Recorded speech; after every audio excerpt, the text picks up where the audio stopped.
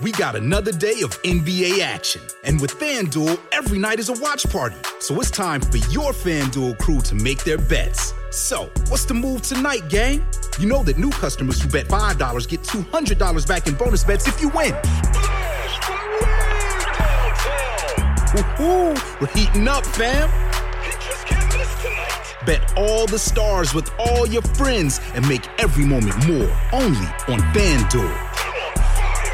New customers bet $5, get $200 back in bonus bets if you win. Make every moment more with FanDuel. It goes down in the DM. It go down in the DM. 21 plus and present in Virginia. First online real money wager only. $10 first deposit required. Bonus issued is non-withdrawable bonus vest that expires 7 days after receipt. See full terms at FanDuel.com/sportsbook. Gambling problem? Call 1-800-GAMBLER.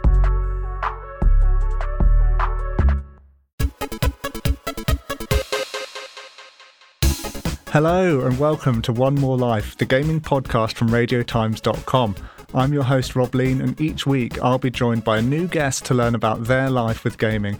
This week's guest is journalist and author Daryl Baxter, a retro gaming expert that literally wrote the book on Lara Croft. By day, Daryl is the features editor at iMore, an outlet that covers all things Apple from iPhones to Macs and beyond. By night, he writes books about gaming, the first of which was published in 2021 and titled The Making of Tomb Raider. In this chat, Daryl spoke about the nostalgia around retro gaming, which is reaching a fever pitch right now with Sonic Superstars, Super Mario Bros. Wonder, and the Metal Gear Solid Master Collection all having launched this month. Plus, the first 3 Tomb Raider games are getting a remaster next year.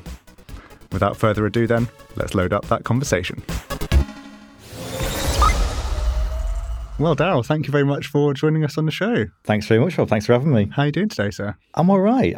It's, it's good to be here. I've been a fan of the podcast already. It's been going good. I think you're the first person who's been on who's actually been able to listen to it before we've recorded it. For some reason, it just adds to the intense pressure that I'm feeling right now.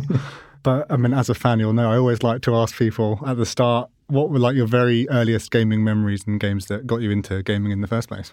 Oh, so my very first memory, it wasn't Sonic, it was Alex Kidd on the Master System. So, it didn't come on a cartridge, it was built into the Sega Master System, and it was at a friend's. They lived across the street from us, and I just couldn't believe it, this box that had Alex Kidd, this little kid, you would like bounce on these blocks and the wrong one would have this ghost who would just like kill you instantly. And then there would be this, you go to the water in the first level and there'd be this frog, which was just haunting as anything. And it's weird because the game itself is really good. The bosses are rock, paper and scissors, oddly, but it's the frog that many people remember. And I remember, and I had nightmares from it since, so yeah. What is it about the frog that makes it so haunting? Oh, it's the eyes, Rob. It's the eyes. There's something about it. And when the music stops as well, which is also a weird thing as well, because you'd expect something like Mario for me just to keep going and going and going. But when you reach this frog, it was something else. It was creepy. It was Resident Evil Village vibes already. I think that should be the next Resident Evil. That should be like a frog villain. Do it. Who were you kind of gaming with in those early days? Just me, myself and I, really. So my sister's a couple of years younger than me. But yeah, it was probably like mainly at me, really, because it wasn't until Christmas '94 that I actually got a Mega Drive and Sonic 3, and that was like the main like memory as well. I just couldn't believe this other like box where it had all this amazing music and certain cutscenes and stuff. But obviously Sonic 3 had a competition mode as well, so me and my sister would play that now and again and stuff. But it just kind of went from there, really. But I would say, in an age where there wasn't online gaming so much on a console, that's really kind of the main one, really. Nice. I feel like Sonic has done a lot better for himself compared to Alex Kidd. What's Alex Kidd doing these days? Do you know? I mean, there was a remaster or a remake of of that game in question, and I've played it on PS5, and it is really good. I mean, you've got like remade graphics. It's almost like a Halo anniversary kind of thing. We can switch between the graphics, and you can see that frog as well, remade in all its glory. They all come flooding back. Indeed, yeah, just trauma. And yeah, so I think he was meant to be Sega's mascot, but I think Sonic happened in '91, and we just went from there. Yeah, it's weird to think that there's maybe a timeline where Alex Kidd is the one who's got the big movie deal and stuff. Yeah, absolutely. It's amazing just how things have worked out in those regards. Yeah. And are there any games from that era that you would still like to come back that haven't had the remake treatment already? Oh, man. I mean, the thing is, there's so many from that era, not just Mega Drive, but PS1 as well, because I got a PS1 a couple of years after. And so I was like playing Tomb Raider for the first time, Descent, Roscoe McQueen, Ridge Racer. And you know what? I was going to say Ridge Racer Type 4, like a remake, but there is a platformer called Pandemonium, which is incredible. A 2.5D platformer in a time where developers were kind of like getting used to that 3D graphics. And it was just so random, you know, where you've got these magical powers where you can like freeze like goblins. You've got random bosses where you've got like an eye that has mechanical spider legs that you run around an arena and everything else. Amazing. They did a sequel. That was bizarre. That was more like a Buddhist storyline. And yeah, indeed, yeah, there's a Buddhist final boss as well in the genie. But I'd love to see that come back really in some way. It was really good. Yeah, that would be cool. I'm imagining trying to picture how the Buddhist belief system could have factored into this game. But maybe just don't elaborate on it and we can all just imagine ourselves. Yeah, just go back to the frog. It's fine. Yeah, just keep describing things that gave you nightmares. And over the whole course of your life, which games do you think you've put the most sheer hours into, Daryl? Oh, man. I think, well, I mean, you got Tekken 3, Super Smash Brothers. I think like the big one really is got to be Tomb Raider, really, especially the first 3 games. I mean, it's like I said, I came across the first Tomb Raider game as a demo disc. So when you got a PlayStation 1, you'd have that demo disc, you'd have the tech demo of the dinosaur and the, was it jellyfish? I think it was. It was ridiculous, but there was a level where I just didn't know what to do because it was a jump from Sonic 3, a 2D game, to a fully fledged 3D game of Tomb Raider, where you've randomly found a bear in a stable for some reason, instead of a horse, but a bear, you know, because of course. And yeah, it just kind of went from there. So I remember asking Tomb Raider 2 for Christmas and just playing those repeatedly, getting the secrets, unlocking the level in Tomb Raider 3, the secret level, All Hallows. So much time invested in that, Rob, I have to say. It's fun to imagine that as well, because imagine going back and telling your younger self you're going to speak to most of the people that worked on this game, you're going to write the pretty definitive book on the topic of the making of this game. Like, would that have blown your mind, do you think? Yeah, absolutely. I mean, like, I've just like kind of come back from a con, a Tomb Raider con, TR27. So it was in Derby at the Quad. A guy called Luke Earl arranged it. And he asked me to host a talk all about Tomb Raider 3's development because it's its 25th anniversary.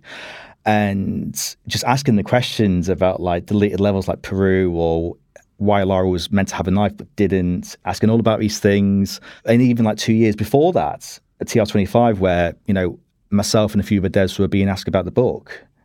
Absolutely surreal. Like, I just would not... I would love to ask like the Daryl of like 97 of what he would think of this. Well, it might have just completely blown his mind, because when you're a kid, you don't necessarily realise how many people have worked on a game, or that you just think they just exist and come into your life. Yeah, that's it. Yeah, I mean, about like 7-8 people worked on the first game, and then, you know, it's slightly doubled as the games went on. But now in this day and age, you know, you've got like hundreds of people working on these Tomb Raiders and other games as well. It's amazing. And what was kind of your process of going into writing a book about it? I imagine it wasn't easy to kind of track down all these people. Well, no, it was a funny thing really, because I mean, this harkens back really to when I like first got into writing really, because back when I was at Nottingham Trent University, they had a student magazine called Platform, and they did like a uni-wide email of, we want like, you know, people to kind of write for the magazine, and I just randomly went, yeah, right. Never written a thing before. Never at all. And I was like, what can I write about? Oh yeah, Tomb Raider 2, Venice. Let's talk about that. And it just kind of went from there. And they managed to get some budget to print out the magazine. And I first saw like my words in a printed magazine. I thought, oh, wow, this is something else. And something just went from there. And I got chatting to the composer of the first 3 games, Nathan McCree. First ever interview I did over Skype. Could not believe it. That went in. And it just went from there. And there was an idea that was planted. I thought, there's a story to tell here of the original game. I just thought there really is something there. And then it got to just COVID, when things were just kind of like starting to break down, essentially, lockdown and everything. And I thought, you know what, it's either going to be now or never. So did a pitch to a publishing company, Pen and Sword, and accepted it. And because everyone was locked in, I did all like the interviews over Zoom and Skype. And that's just kind of how it all went. And here we are, we've got a book now with all the stories about it. Yeah. And it must be cool now that, I mean, touch wood, we're no longer in a society that needs to lock down in that way, hopefully anytime soon.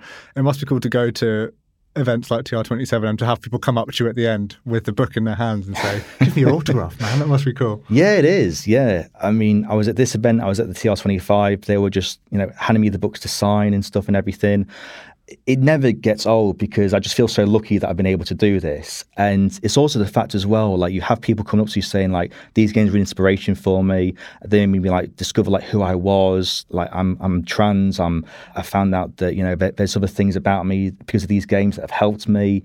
And then they say about how the book may say how like they're envious of me that I've written this book. And it's just amazing. It definitely never gets old because it's just nice to have that impression. And at the convention, just so many people. It's just incredible to see so many people dress up as Lara as well. Someone dressed up as Winston the butler, would you believe? He actually bought like the blue teapot and the tray, and he won the cosplay competition, but it was something else, Ralph. And did he manage to escape the conference, or did he get locked into a freezer somewhere? He was almost lured into the freezer at the quad kitchen bit, but luckily someone kind of diverted him.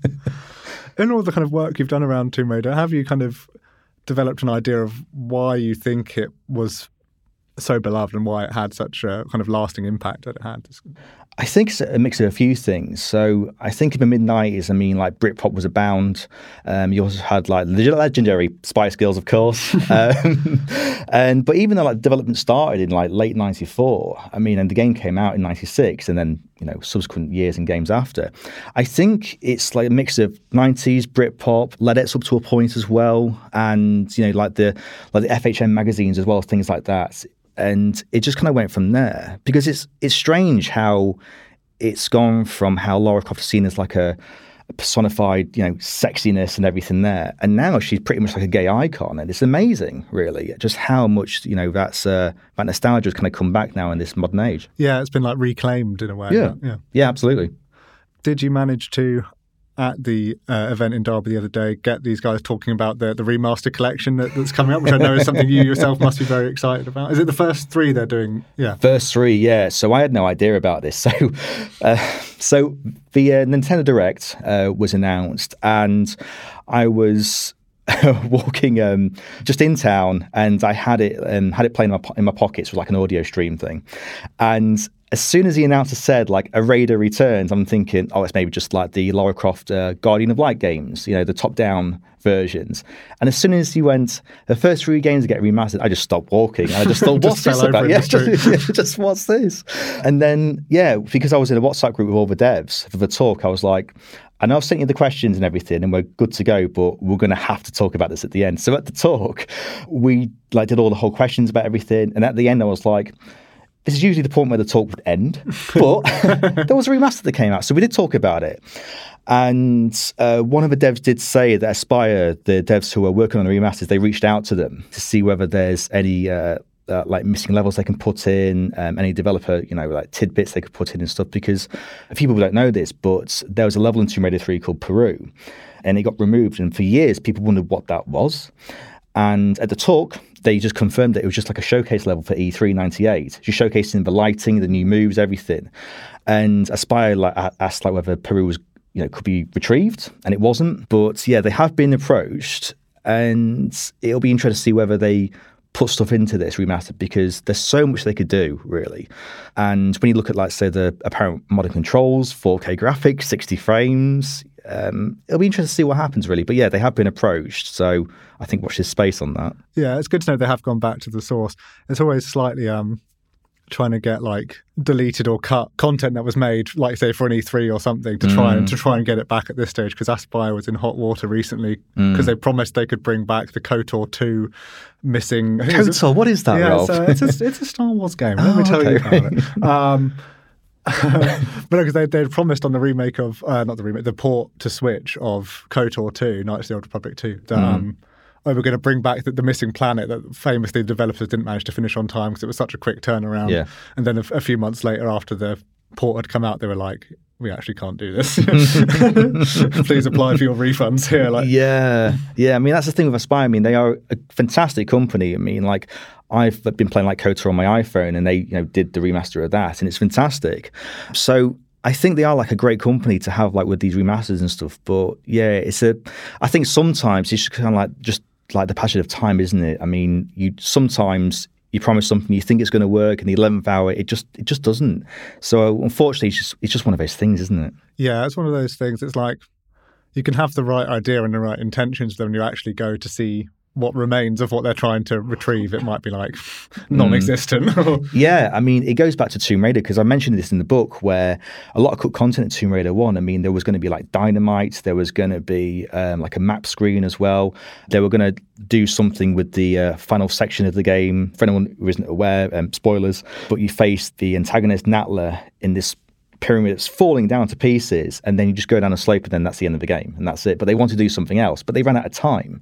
So there's stuff like that, really, that could come back in the remaster perhaps as optional content.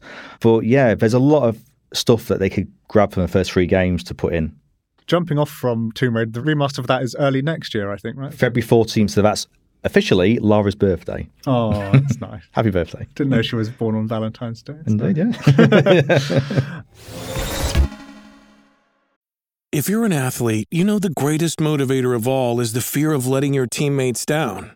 After all, a team is only as good as its weakest link.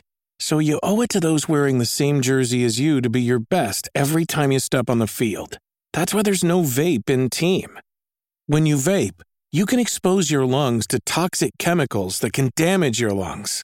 If you're a step behind, the team's a step behind. Brought to you by The Real Cost and the FDA. And we've been talking a lot about the making of Tomb Raider, your book. Can you tease or say anything? Have you got another one in the works? What's coming up next on the book side, Daryl? Yeah, so the publishing company were really pleased with the making of Tomb Raider. And, I mean, TR27 proved that there was a huge demand for the story out there. But yeah, there is a second book. It's not about Tomb Raider. I know, I'm sorry. But I can't say much right now. It's out in April. It's at the design stage right now. It revolves around a certain aspect of games, really, which kind of, I think, disappeared in the ether for a few years. And I think it's come back thanks to certain games. So yeah, that took a while because it was a lot of interviews and stuff, but I'm really happy with how it turned out. I have been asked whether there's going to be like a sequel to the making of Tomb Raider. I think just watch this space at the minute, because I think a lot of that also comes down to playing the games as well, because Tomb Raider 4 and Angel of Darkness, you got to really kind of get into those games. But yeah, I'm not saying there is one, but I think watch this space. You're not saying there's not one. So, who knows, Rob? So kind of jumping off from that, there's lots of these kind of retro icons seem to be making a bit of a comeback at the moment. I know you've been playing I want to get the title of this right, the Metal Gear Solid Master Collection Volume 1. Yes. What have your impressions been of that? Well, first of all, I can't believe all my wishes have been coming true lately. So we've got Sonic Origins last year with Sonic 3. We've got Metal Gear Solid and then Tomb Raider. So I'm really not sure what's next, Rob, to be fair. But yeah, I have been playing it. And I've come away impressed, because I regard the very first Metal Gear Solid to be an all-time classic, one of my favourites, alongside Tomb Raider and Sonic. And I just finished it in one go with Metal Gear Solid 1. And it's really good. It's really faithful. I think a few people were expecting it to have like a widescreen thing or redone textures and things like that. But they've gone the other way. What they've done is that they've kind of like remastered like that PS1 shimmer. So, like when you're playing someone, it almost feels like there's like wavy textures happening, in the game. They brought that into the ports, but they've also kind of like made some effects that I noticed. So there's like almost like a ghostly shimmer with Ninja when you're fighting him.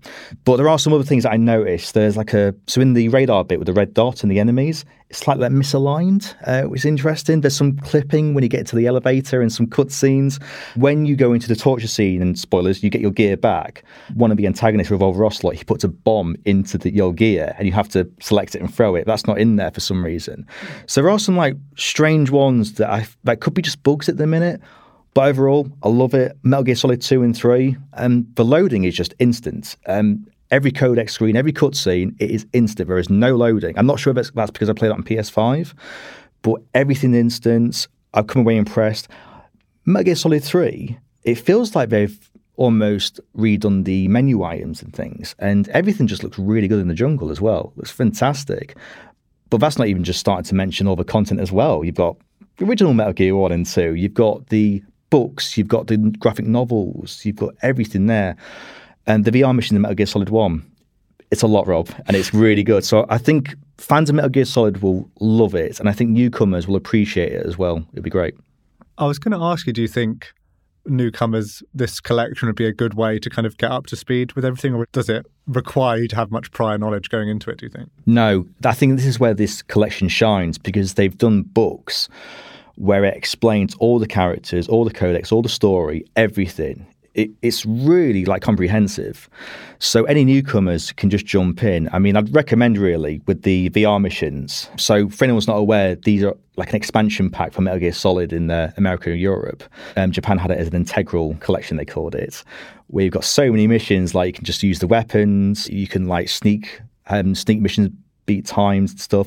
Random missions where you can fight an enemy-sized Godzilla and he roars like Godzilla. A Sherlock Holmes-inspired puzzle missions as well, which is interesting. So those are great ones to get into and get started with. Some of the stuff that Kojima has come up with. Yeah. All harkens back. Yeah. So there's a few different games in there. What's the correct order to play them in? Because I know the numbering doesn't go like 1 and 2 and then Solid or something like that. Yeah. So the reason why it's Solid, from what Kojima says anyway, is the fact that it was because the series went from a sprite-based game on the NES and MSX to polygons with the PlayStation 1. So that's why it was Solid. So it's weird. It's almost like a Star Wars thing. Like, which ones would you watch in order, you know? I would really start with Metal Gear Solid, just the original, because some of the references back Metal Gear Solid 2 Solid Snake, because when you I'm not going to spoil this bit, but with Ninja, it references the previous game and other things as well. So I think that'd be a great one to play, then go to Metal Gear 1 and 2, then Metal Gear Solid 2, and then go from there. So yeah, definitely the best order. That is quite a story. That's like your machete order of pretty much, yeah. Nice. And so what's the one they're doing, like the full proper remake of? Phantom something? So that's Snake Eater, Metal Gear Solid 3. Yeah. So they're calling it Metal Gear Solid Delta for whatever reason. So from impressions, it seems like they're doing a remake that's almost akin to the Crash and Spyro trilogy. So same gameplay and everything. It just looks like the graphics are getting a big glow up, which is great. Can't wait to play it. I mean, it's early days at the minute. They've only released a few screenshots in the trailer. It looks like the release date will be in 2024. So it looks good. I just really want to see like how they do the end boss, which is, for anyone not aware, a sniper boss. You go through huge landscapes and you try and find him. And it's just amazing. And to have that in a 4K remade area, I'd love to see how that would go. I was thinking about that. I remember you describing that to me once before. I was thinking about that while I was playing Spider-Man 2 recently. There's a bit, it's not exactly like that, but there's a bit where you're fighting Craven and he kind of like stuns you and then it's like, where is he? He's kind of in the shadows somewhere. And it was reminding me of that. I don't think they go quite as far as what you've described. Like there's this whole area he could be in. He's never that far away. Yeah.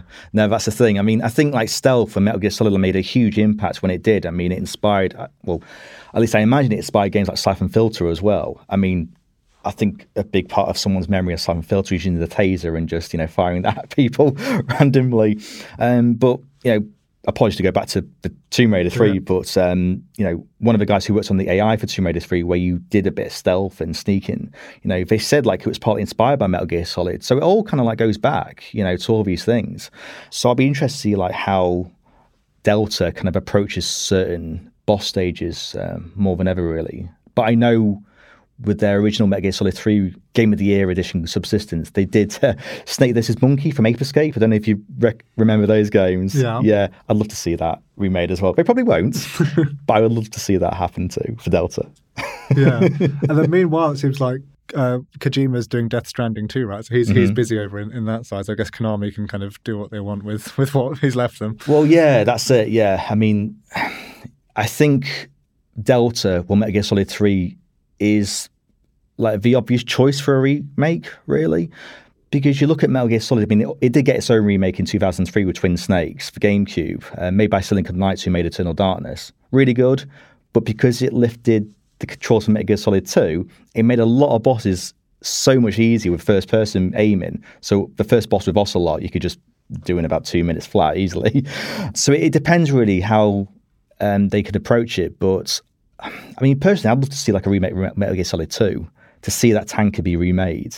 Because when I was playing the Master Collection, just after beating Olga on the port bow of the ship, and you climb up this ladder, in 4K, they haven't redone like the textures of the of just New York. It's very 2D and very pixelated. I'm thinking, let's just get New York there. I'd love to see that. But yeah, it's interesting, really. I'm keen to kind of see how Death Stranding 2 is, but also the first game, how that's going to play on iPhone as well. That could be different.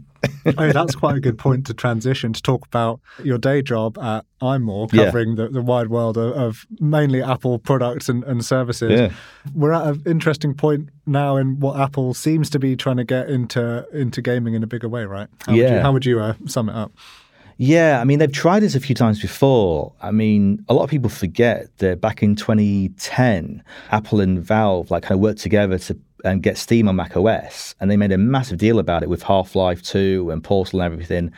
And it wasn't until the Macs moved to their own chips, the M1 chip, that Steam it was just left by the wayside, and that was it, which was a shame. But Apple have had their own thing called Apple Arcade, so a subscription service where they've been pushing like a lot of games, a lot of ports. And a lot of people have been saying a lot of people have been doing like a wait and see approach because they feel like they've been burned before by this. Yeah, you don't want to invest loads in making a game for Apple. Yeah, but I think we saw from the announcements that Death Stranding is coming to iPhone and Mac. So is Resident Evil Village, Resident Evil 4 remake. You're getting the actual console versions on these devices now. And it feels like there is like a massive push now where Apple are going, right, we've got Cut the Rope and Crossy Road and everything. That's fantastic. But let's look at Resident Evil. Let's look at all these other games that could come. I mean, even Assassin's Creed Mirage, that's coming as well. I mean, I'm not sure how it'll play on a 6-inch iPhone, but I think it's the fact that it's there, which I think is going to be a great pull for many. So, I'm really looking forward to that. Yeah, and it sounds like it's not like a cloud streaming thing. It's like we're somehow going to get Assassin's Creed Mirage to actually run on your phone, which seems a bit mad. Yeah, that's it. It's not going to be the Switch route of just playing these cloud versions of Resident Evil on a Switch, but you've got to have a constant connection. I never understood that, really, because the Switch is meant to be played anywhere you want, but it doesn't have a cellular connection. So, yeah, anyway, by the by. But I am interested to see how this works, really, because I believe with Resident Evil 4 remake, say you play it on an iPhone, you save your progress, you can then resume it on a Mac and then just go from there. So it's really great to kind of see this push now. And I think with macOS Sonoma, the latest macOS update, they've made it easier for developers to port games over as well. But there are some in the community who have taken advantage of this. And you've been playing certain games like Dark Souls 3 full speed on a Mac, which is it was unheard of years ago on a Mac. So I'm of the opinion of being hopeful now, and I feel like this is just the start of things to come for the gaming on Apple devices, really. Yeah, I shall watch it with great interest to see how, because I'm picturing in my head that if you're trying to play a game like Assassin's Creed Mirage on a phone, that it's going to be, you can only kind of see a keyhole view of it because they can't kind of load in the whole world or whatever. But I'd be fascinated to see what it ends up looking like. Yeah, I think the other factor as well is the touch controls as well, because in the trailer for Resident Evil 4 remake, there's this one split frame where it shows the touchscreen controls, and it's all over the iPhone. We're controlling Leon, and you've got all this going on. I mean, I've got a USB-C controller now for my iPhone, and it works great. But I think what make did you get? I've got a Backbone one, which is quite nice. Yes, that's the one. Yeah. And just playing that is fantastic. But I think that's also the next struggle, really, for Apple and everyone else. Do people really want to carry a game controller with an iPhone? I think that's the next challenge. Don't get me wrong, Switch Lite, Switch, and all these Android handhelds as well. I think they are breaking down the barrier to entry for that. But I also feel like there comes a point where, maybe Apple should make its own gaming controller for these games as well, just to kind of make it easy, if that makes sense. Yeah, that would be cool. It's kind of like a third-party no man's land at the moment, right, of people making this kind of stuff. Then you see, it was a Snapdragon one I saw at an event once. It's basically they've kind of molded a controller onto a phone and been like, is this what people want? Maybe it is. Maybe in a few years it will be, but people will vote with their cash, I guess. Yeah, I mean, the thing is, we're at the point now with these iPhones and other devices where they can render like PS4 level games now. You know, we're not really far from seeing like a PS5 like level really. Of it could be Demon Souls, the remake, perhaps, you know, or even like Spider-Man 2. I mean, I'm not expecting to be swinging around New York, you know, on an iPhone 17 soon, but it's at the point where it's like, well, why not? What is the issue with playing this on an iPhone compared to playing it on something like a Steam Deck, which, you know, is a struggle to pack in a suitcase, really. Before I forget, we had a listener who wrote on the Apple Podcasts reviews and mentioned that they were looking for Apple Arcade recommendations of games to play on there. I thought there'd be no better person to ask than Daryl Baxter. So anything you'd recommend on there while we wait to see if you can really play Resident Evil 4 on an iPhone? What can we play on an iPhone now that you'd recommend? Well, you know what? I think this year is like Apple Arcade is really coming to its own, really. You know, you've got like remastered games like Stardew Valley, for instance, which is amazing. But you've also got like exclusive Apple Arcade games now. So you've got something called Cypher 007. So it's a really interesting one where it's a top-down game where you play as James Bond, but some of the scenes are set from previous films. So you'll be like controlling Bond, like avoiding like security cameras, enemies and things. You can, you know, do a touchscreen if you want. You can play it on Apple TV. You can do it on iPad. And it's really addictive. It's really good. I don't know if you like remember the Hitman Go games. Yeah. It kind of harkens back to that. But it's really great to see like what the Bond franchise is doing with this now, because I remember like Bond games like GoldenEye and Nightfire, Everything or Nothing, and now it's this, and now we've got the IO Interactive thing. So a game like this would be great. And the other one actually I have to mention, because I was playing this on the way, Ridiculous Fishing X. So it's pretty much as the title says. You're on a boat, you're fishing away, and ridiculously you have to swipe as much as you can to make sure your hook gets on the right fish, to count up all the points and everything, so you can get like better guns to, you know, shoot the fish in the sky if you wish, certain cranes in the water, as deep as you go, and it's addictive as anything. So those two games I really recommend for arcade. Nice, yeah.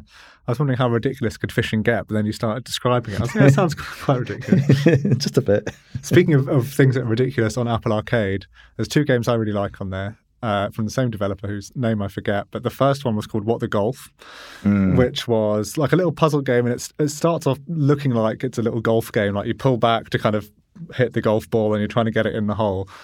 So it looks like a pretty normal golf game, and then from like the second level onwards, it's like, oh, now the hole's moving, or now you're controlling the hole instead of controlling the ball, and it's like it just kind of gets like more and more surreal as you kind of go through these levels, and eventually you're on like your little golf ball going through like a spaceship trying to like escape back to outer space or something. So yeah, What the Golf, that was that one, and then more recently the same company has done one called What the Car, which is basically the same concept, but you start off as a car going down the road, and then it just kind of goes more and more surreal as you kind of go through the different levels. So those two, I'm pretty sure, are both still on Apple Arcade, and I love those two. Worth checking out. And then the only other thing I've really spent a lot of time on Apple Arcade recently was Football Manager 23, which I played far too much last time me and my wife were on holiday, and got fully addicted to it. It was like typical English holiday if you go away and then it starts raining, and it's like, I don't know what I've got downloaded on Apple Arcade. But did you complete it? That's the thing, you can't complete it. But my version of completing it was managing not to get sacked in a particular week of fixtures that was pretty cursed. And once I got through that week without getting sacked, I was like, save it. Savor that moment and don't go back to it, because you'll only ruin it. Yeah, absolutely. No, it sounds good. So that would be my recommendations for Apple Arcade. And sorry to pull you all over the place, but going back to the retro icons making a comeback for a minute, by the time this episode comes out, we'll have...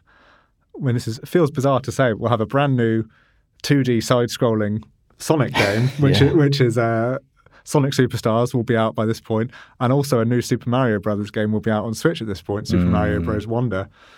What are your feelings about these two kind of icons making a comeback? What are you kind of hoping to see from these games?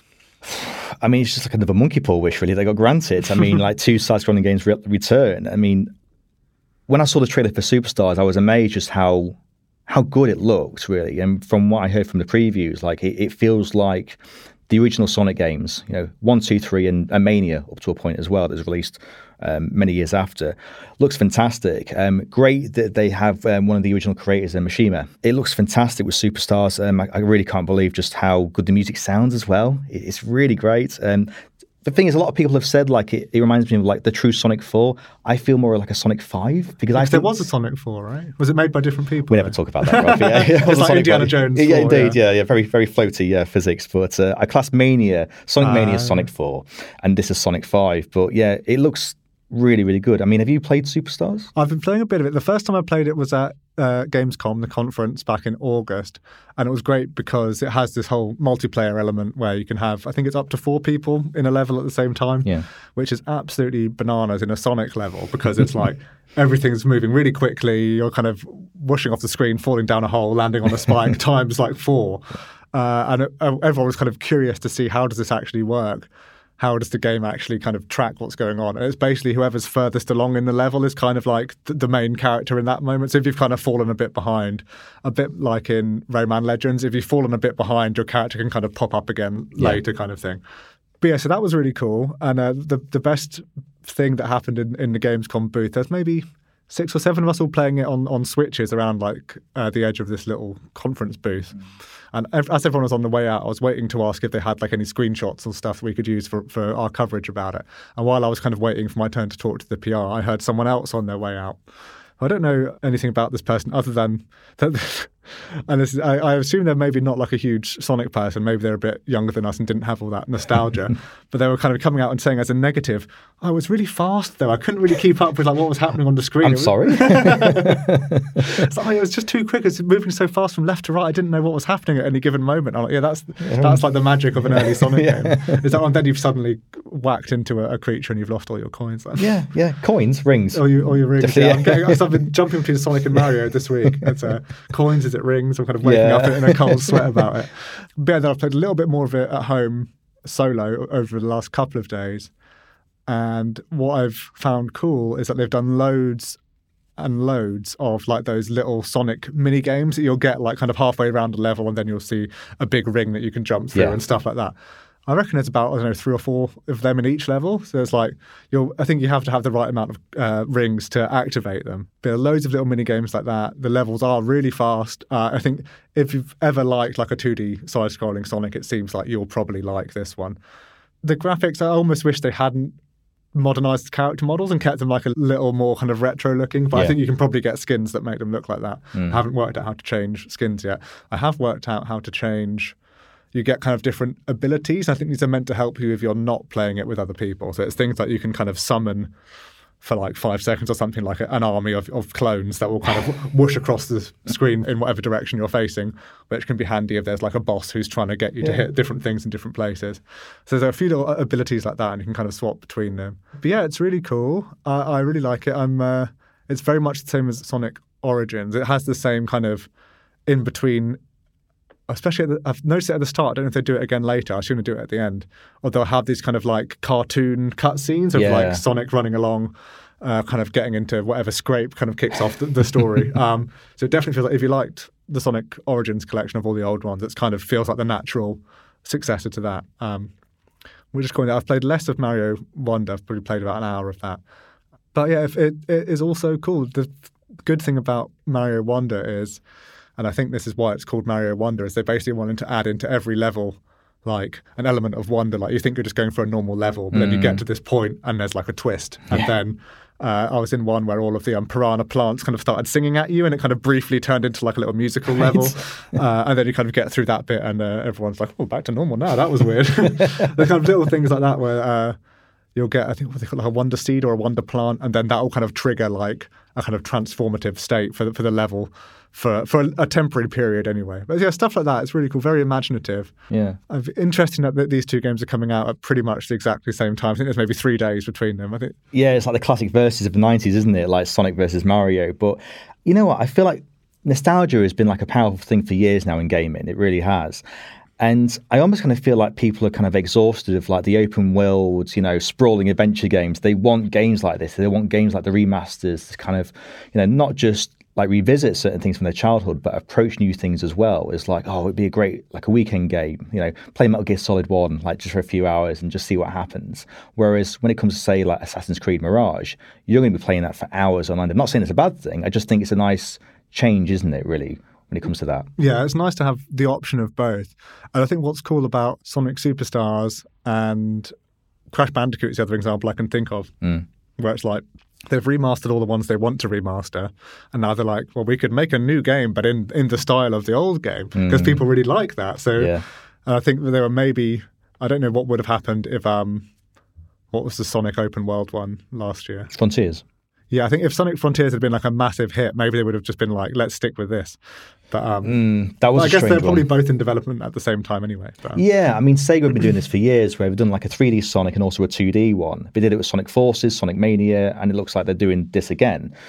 Like final DLC for Frontiers that's now out, and you've got Sonic Superstar. So I think that's a really great thing. I kind of feel like Crystal Dynamics are doing the same thing with Tomb Raider now. So you got the remasters. They've hinted towards a new game that's coming. Apparently it's a unified Lara, whatever that means. They've announced it 3 years ago. I don't know what it means still. But it's an interesting one. But I think the real question as well for Tomb Raider is like, how will these games be received, but also whether they're going to do like another collection for 4, 5 and Angel of Darkness, because that's the big one. There's a lot of love for Angel of Darkness out there.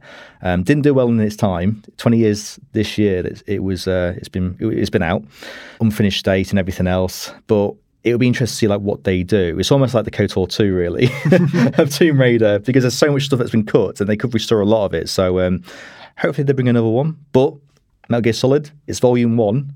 I'd love to see Metal Gear Solid 4 finally arrive. That'd be great to see on a PS5. Definitely, yeah. Whatever they give us, we're just going to ask, could you not do a little bit more? Just a little bit more, please. Yeah. Love it, love it. Hello again. I'm just taking a quick break from the episode to tell you about the RadioTimes.com gaming newsletter. Stuffed with all the latest news, reviews and explainers, this free weekly email will really help you stay ahead of the game. It'll arrive in your inbox every Wednesday, highlighting all the releases you need to know about, along with my genuine recommendations. So if you're enjoying this podcast, head over to radiotimes.com/gaming newsletter to hear more from me every week. And now, back to the episode. So I'm going to ask you some quick-fire questions now, Daryl Baxter. Oh, right. The first one of which being console or PC? Console. Solo or multiplayer? Multiplayer. Interesting. I thought you would have gone solo. You know, it was, but the thing is, like, now that I'm a dad, I'm thinking, like, what games can I play with my son, in the next few years? Because, like, I play a lot of Mario Kart 64 with some close friends of mine, always do. And, yeah, it was solo when you asked me. Recently, it's now multiplayer. But you got to plan ahead. Yeah, I got to. Gaming chair or sofa? Sofa, so Arthur can sit alongside me and I can teach him Metal Gear. Pass on your Metal Gear knowledge. Yeah, here's how to do it. Here's the correct order in which to play them. Yes. PlayStation or Xbox? PlayStation. Nintendo or Sega? Sega because of the frog. Headphones or TV speakers coming at you? Oh, I don't want to have an angry wife, so headphones has to be. All your answers are very considerate of the family around you, which is nice, very wholesome. And so you have a full evening ahead of you to game right now. What games are you kind of rushing to finish at the moment?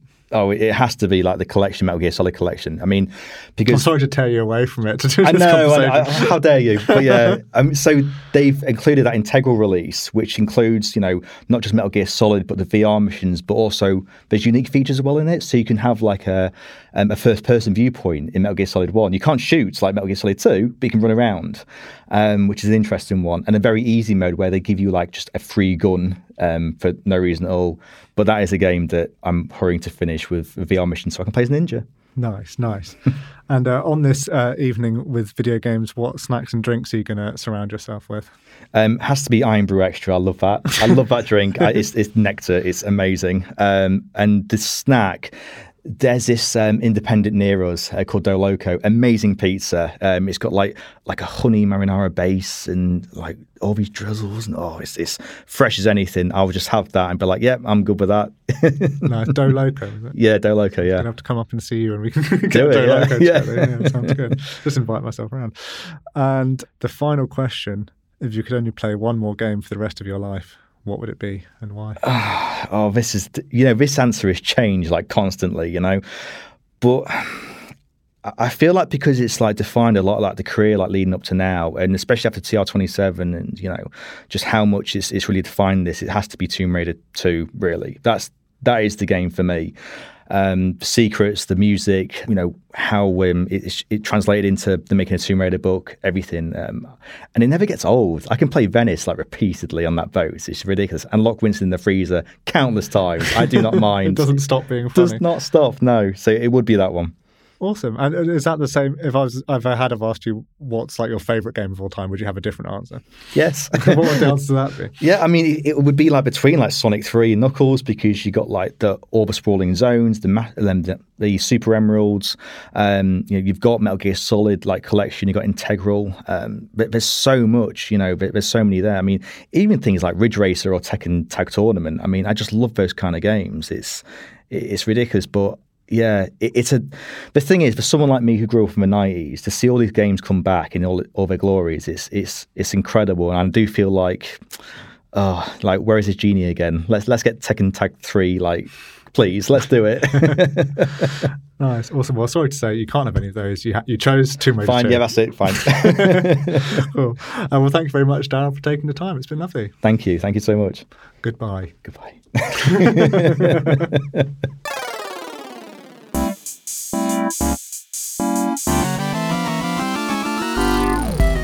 Thank you for listening to One More Life. For more from us, head over to radiotimes.com/gaming. There you'll find all the latest news, reviews and guides that you need to know about. Don't forget to subscribe, rate and leave a review on your podcast app of choice. We'll be back on this feed soon with some more gaming goodness, and until then, happy playing.